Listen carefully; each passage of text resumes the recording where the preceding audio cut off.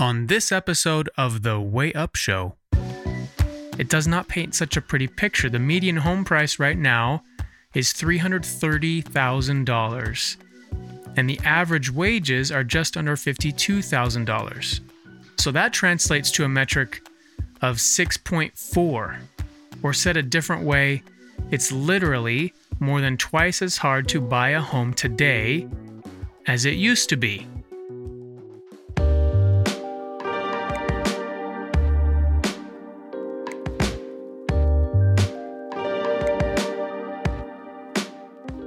You're listening to The Way Up Show, a podcast for anyone who thinks the housing market is broken and we can do something about it.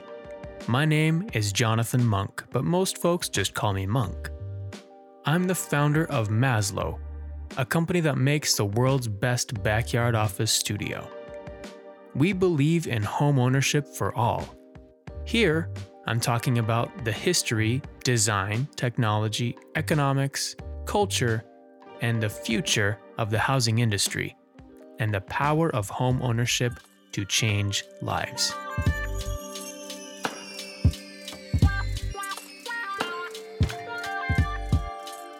Good morning and welcome to the most honest and hopeful housing industry show out there. I was going to make this episode today about the difference between baby boomers and millennial home buyers, but I just came across an article that talked about how bad generational research is. And I think it's probably right, actually. Basically, it says we should stop using these broad characteristics to pigeonhole a group of people with a particular set of behaviors and beliefs just because they were born at certain times, and that it's not a very accurate way to categorize. For example, this idea that baby boomers are selfish and entitled, and that millennials are narcissists. The basic point is there's people of all different types among all different groups. And even the idea of a generation isn't really very clear-cut anyway, right? I mean, I was born in 1981, so by some definitions, I'm a millennial, like the oldest millennials, and by others, I'm considered a Gen Xer. So, I mean, it is a fair argument. But, I mean, let's be honest, I'm still going to go and do this anyway, basically. I'm still going to do that today, because here's why. Let me read this to you. Come, mothers and fathers, throughout the land, and don't criticize what you don't understand.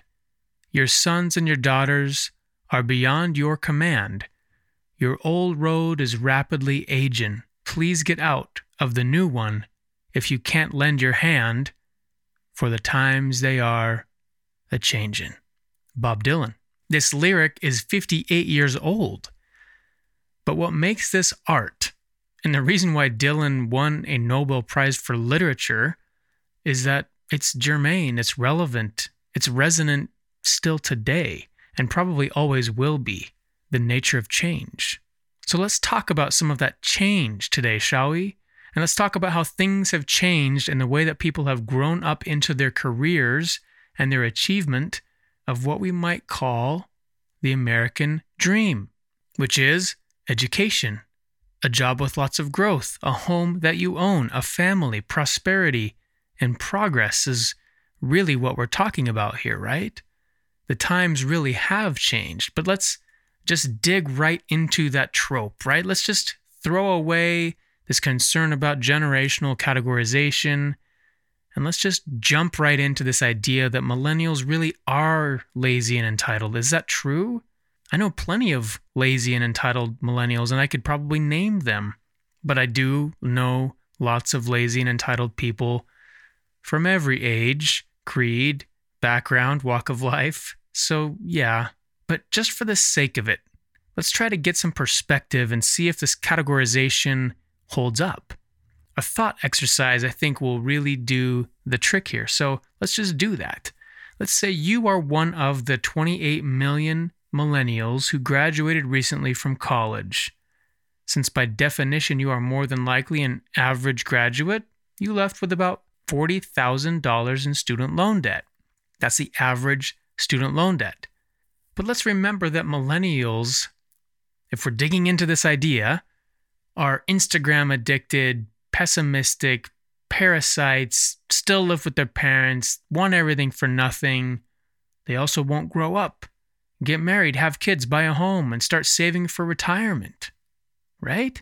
And that they care more about their American short-hair rescue cat than they do about the American dream. This rescue cat that they hilariously and in a completely original stroke of genius decided to name Simba. That's what they care about, not saving for retirement.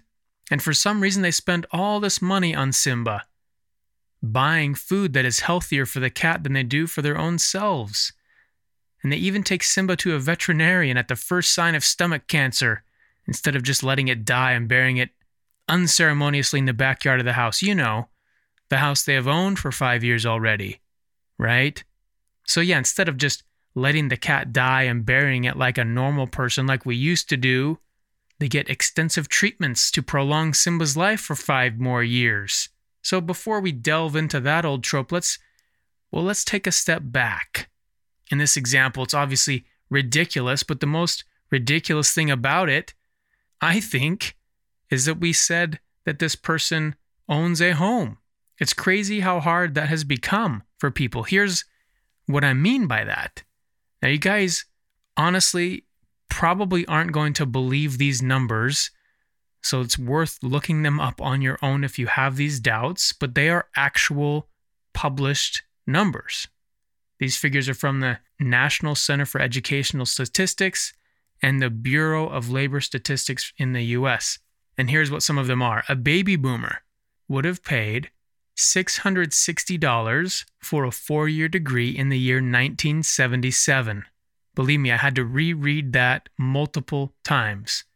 What it means is that at minimum wage, you would have to work 306 hours at minimum wage to pay 4 years at a regular public university, like a state university, right? A little over 300 hours of work you'd have to do at minimum wage, and that would pay for your entire college tuition, 4 years.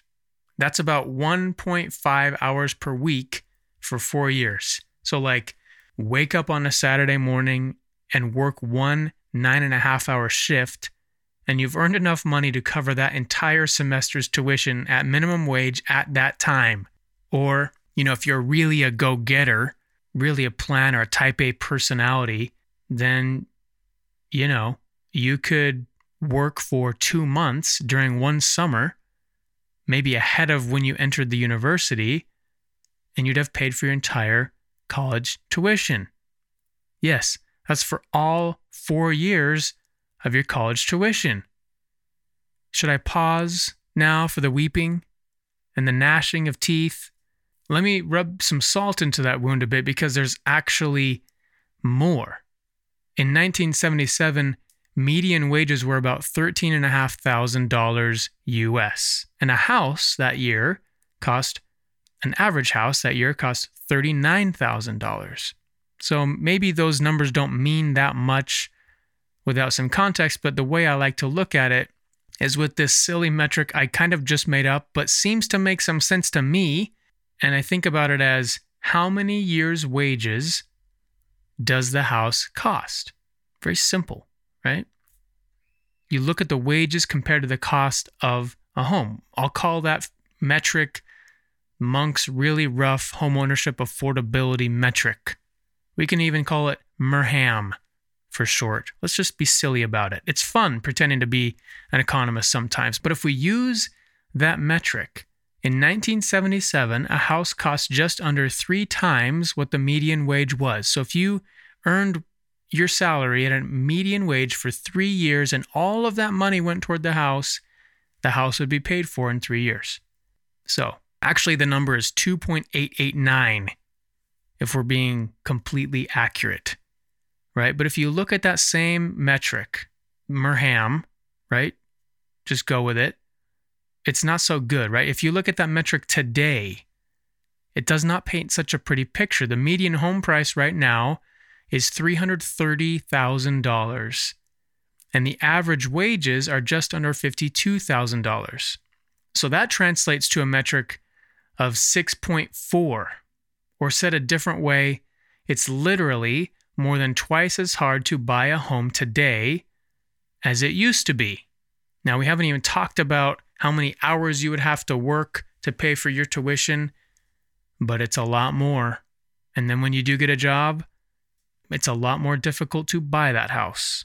Now, I absolutely do mean to alarm you here because there's actually even more than this. I feel like that as seen on TV guy, the pitchman saying, but wait, there's more, because there really is more. I haven't mentioned the debt thing into that calculation. How do you save up when you're paying off student loans? Should we try to add that into the metric? The Merham calculation, the fact that you now owe 9 months of a median wage in student loan debt plus interest? Now, the interest rates are low, but still, that can't be good for the old credit score, which are now calculated using student loan debt in their calculations. So we're going to take a quick break and just talk about some news. Sometimes it's nice to come up for air on these heady topics after wading through the putrid, stagnant waters of reality and enjoy a bit of the bizarre with a segment I call The Way Sideways. In Seattle, people in the Ballard neighborhood are not pleased. Ballard is this coastal neighborhood with the trendy restaurants, breweries, just the type of place that would make people bristle at what's been going on there. You see, there's this RV that's been parked there and is just making residents upset after the owner built a makeshift upper deck and is causing a visual nuisance. Now, the residents originally claimed they were concerned that the structure might topple over. I call BS on that. They just don't like how it looks, is my opinion. So the owner, after hearing these complaints, originally dismantled this upper deck, which I would love to see pictures of, but now this upper deck has been reconstructed. The construction of the upper deck is back in action. I just find the rest of this story hilarious. KOMO News in Seattle reported this. They said, quote, one man who is helping with the rebuilding effort, I just love that, rebuilding effort, said that they are moving forward with the project. Quote, it's for music, he said. The Homeless Music Recording Studio. No, this is not coming down anytime soon, close quote. Don't you love that? It's like it's some kind of official construction project. The article then goes on to quote an upset resident. It says, quote, they have drums, he said. It didn't really go away. Ah, yes, the drums. Well, I'm all for this entrepreneur who wants to open what I assume must be absolutely Seattle's first homeless recording studio. But why stop there?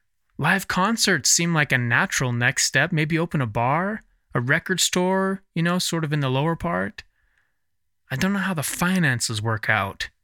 Is it really that crazy? At any rate, that's all for today's segment of The Way Sideways. Now it's going to get even more messy because we haven't included this little thing called inflation. Can we just talk about inflation? Inflation basically means stuff costs more over time, right? In the most basic sense of it. And I'm no economist, but that's my own layperson interpretation of what it is. In an ideal world, some inflation is good, and your wages go up at or close to what the rate of inflation is, maybe 2 or 3% per year in a good year in a healthy economy. That's why companies do what's called cost of living raises, right? If you're not getting a 2 to 3 to 4% raise every year, you're actually getting a cut in pay because the money doesn't go as far as it used to. But inflation really is a tough problem if you rent versus own a home. Let me give a personal example, right? And this is recent. A few years ago, my former company asked me to relocate from Salt Lake City to the Bay Area for a project I was working on. I knew housing would be ridiculous. Of course, it's the Bay Area, one of the most expensive housing markets in the country. But since we were only going to be there for a couple years, it seemed to make sense for the project I was working on, and renting seemed to make sense rather than trying to buy and then sell a home in that market. For a similarly sized home to our Utah house, albeit with a smaller yard, the rent was more than 2.5 times more expensive. It's nuts. I mean, it's just nuts. And if you were buying, it was more like 3 times what an equivalent house would have cost in the Utah market. So that's a hard problem to solve, right? But, we're sort of comparing different housing markets, and that's normal. But then you have to figure out, if you're trying to decide between renting and owning, you have to take into account that if you're renting, your rent will go up every year too, right? If you're thinking about this idea of inflation, some percentage of my paycheck is going to go toward rent every month. And in 5 years, my rent will go up probably every year or two, and that percentage will stay more or less the same. So if your wages go up, you are always paying a similar percent of your rent for housing.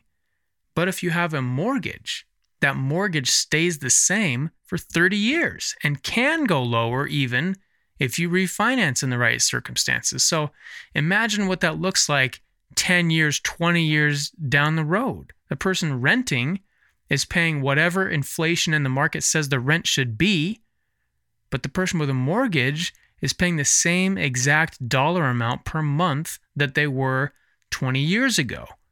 And then if you get any raises in those 20 years, then you now have extra money to do other stuff, like buy stocks, save for retirement. Geez, put the money into the house for renovation, pay for a child's education, and on and on.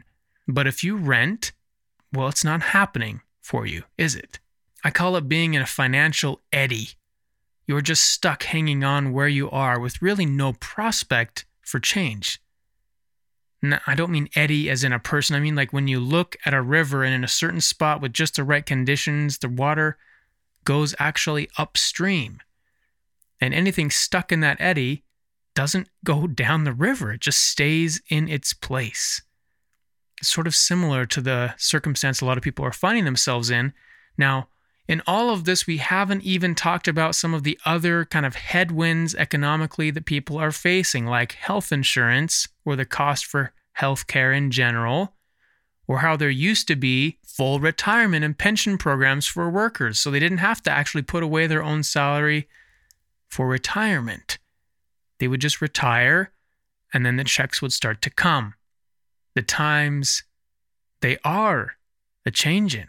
Or maybe the times they have a changed, not quite the same ring to it.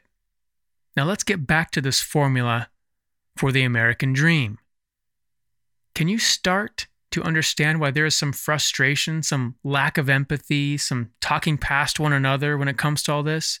For baby boomers, yes, I know that generational thing again, but for baby boomers, the path to prosperity of going to college, get a good paying job, then marrying and buying a house, it totally worked. Of course, that's what they taught their kids to do, and it worked pretty well for Gen Xers too. Not quite as well, with such amazing numbers, but well enough. The younger generations want to participate in the same wealth creation. The formula for 75 years has been this. Step 1, get an education with no debt. Step 2, get a good house. Step 3, buy a house. Step 4, because mortgage payments stay the same as I get raises, use extra money to buy stock and other long-term investments. Step 5, use the equity from that house to buy an even bigger house. And then step 6, repeat steps 4 and 5 over and over again. Step 7, retire with no mortgage and a pension. And step 8, eventually there's a funeral, and maybe Frank Sinatra's My Way is being sung by a second cousin somewhere. Pops Knuckles. Wasn't life grand? It all kind of worked out. But that formula just doesn't work too well these days, especially steps 1 through 3. The education, the job, the buying the house parts. Once you get the house, you can do the other steps. I used to think education was the key to financial prosperity.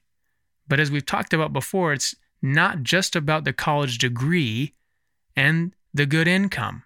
It's about long-term wealth creation, right? Through owning real assets like a home, that first big piece. I'm not saying don't get an education. For what it's worth, skills do matter way more than a college degree, in my opinion, so get some skills. I am saying if you want to become wealthy, you need to own your home. It's the foundation, it's the cornerstone, and not having your house means you are not participating. People by nature are not lazy, and I think that's true of every person and every generation. It's not in our nature to be lazy. We want to create, we want to become. Can you blame people, though, for being a little bit frustrated and feeling maybe a little bit helpless? We all want good opportunity. We all want to be treated fairly. We all want balance, fulfillment, and a measure of certainty. People want to work hard. People want to create. People want independence. People want to thrive, to dream even. It is truly human nature. It's Maslow's hierarchy of needs is what we're talking about. Now, for those of you staring down the prospect of graduating with tens of thousands of dollars in student loan debt and a housing market that looks, frankly, completely unobtainable, well, it can be daunting at best and a formula for lifelong financial survival at worst. Let's fast forward. Maybe let's go back to this narcissistic millennial from earlier. You have this millennial, right? Graduated from college, good job, educated, with this cat named Simba, and now the cat has died of cancer. Can you believe it? Bummer. It's a super big bummer. And we start to have some empathy for this person because they don't even have a backyard to bury their cat in, you know? Home ownership. Can we just get them a backyard to bury Simba in, please? I mean, that's what I'm talking about. Can we do this for Simba? Man, for a show focused on the hopeful side of the housing industry, I've really not done a good job of painting a good picture, have I? I mean, bringing cancer into it, a dead rescue cat, no home, no wealth creation, very stark. Very, very, very stark. But here is the light. There is some light. Here's the good stuff. Yes, the market has changed. The game has changed. The rules of engagement have changed. And change is hard. But we just need to figure out what the new formula is, or maybe what it could be, or maybe even what it should be. What is that new formula? Remember, it was those first 3 steps that were the hardest ones. The education, right? The job, and that buying that house. For the next few years in the market, here is what I think the formula ought to be. Step 1, acquire in-demand skills from a boot camp, a trade school, an apprenticeship. For some, college may make sense still, but it's worth going through that discovery. Step 2, with those skills, get a good job. Step 3, go in with some friends on a house as soon as you can. Rent it out, live in it, use it as vacation rental. You could also invest in commercial real estate, but get into that market as soon as you can. And step 4, after a few years, sell that asset and use the proceeds to buy your first own home. And then you can follow the rest of the steps kind of like before. The really cool thing here is that there is a whole segment of companies popping up recently to help individual non-traditional investors to get into the real estate business. I don't have any skin in the game for any of these, but I thought they were worth mentioning here, so I'll go over a couple of them. There's this one company called Fundrise. Basically, you put money into one of their funds, which they invest in real estate and which pays out dividends, and it grows over time. You can then cash out that asset and make a little bit of money. I also like the app called Acorns, which helps you invest money with every transaction that you do. Every transaction that you make, you can round up, you can throw a few bucks into some investments. So it's a way to kind of help you save up for maybe that down payment. There's this other organization called Home Partners, really cool organization that helps first-time home buyers. Basically, you select a home along with a partnered real estate agent. They buy it, and then you lease it back with the option to buy it later on. Kind of almost like try before you buy for a house.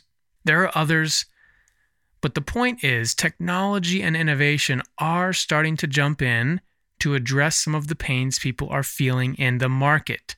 It's really amazing to see it. If you are in the market for some of these tools, you should check them out. So yes, someday soon, you can pop your knuckles and say, wasn't life grand? There is still a path. So there you have it.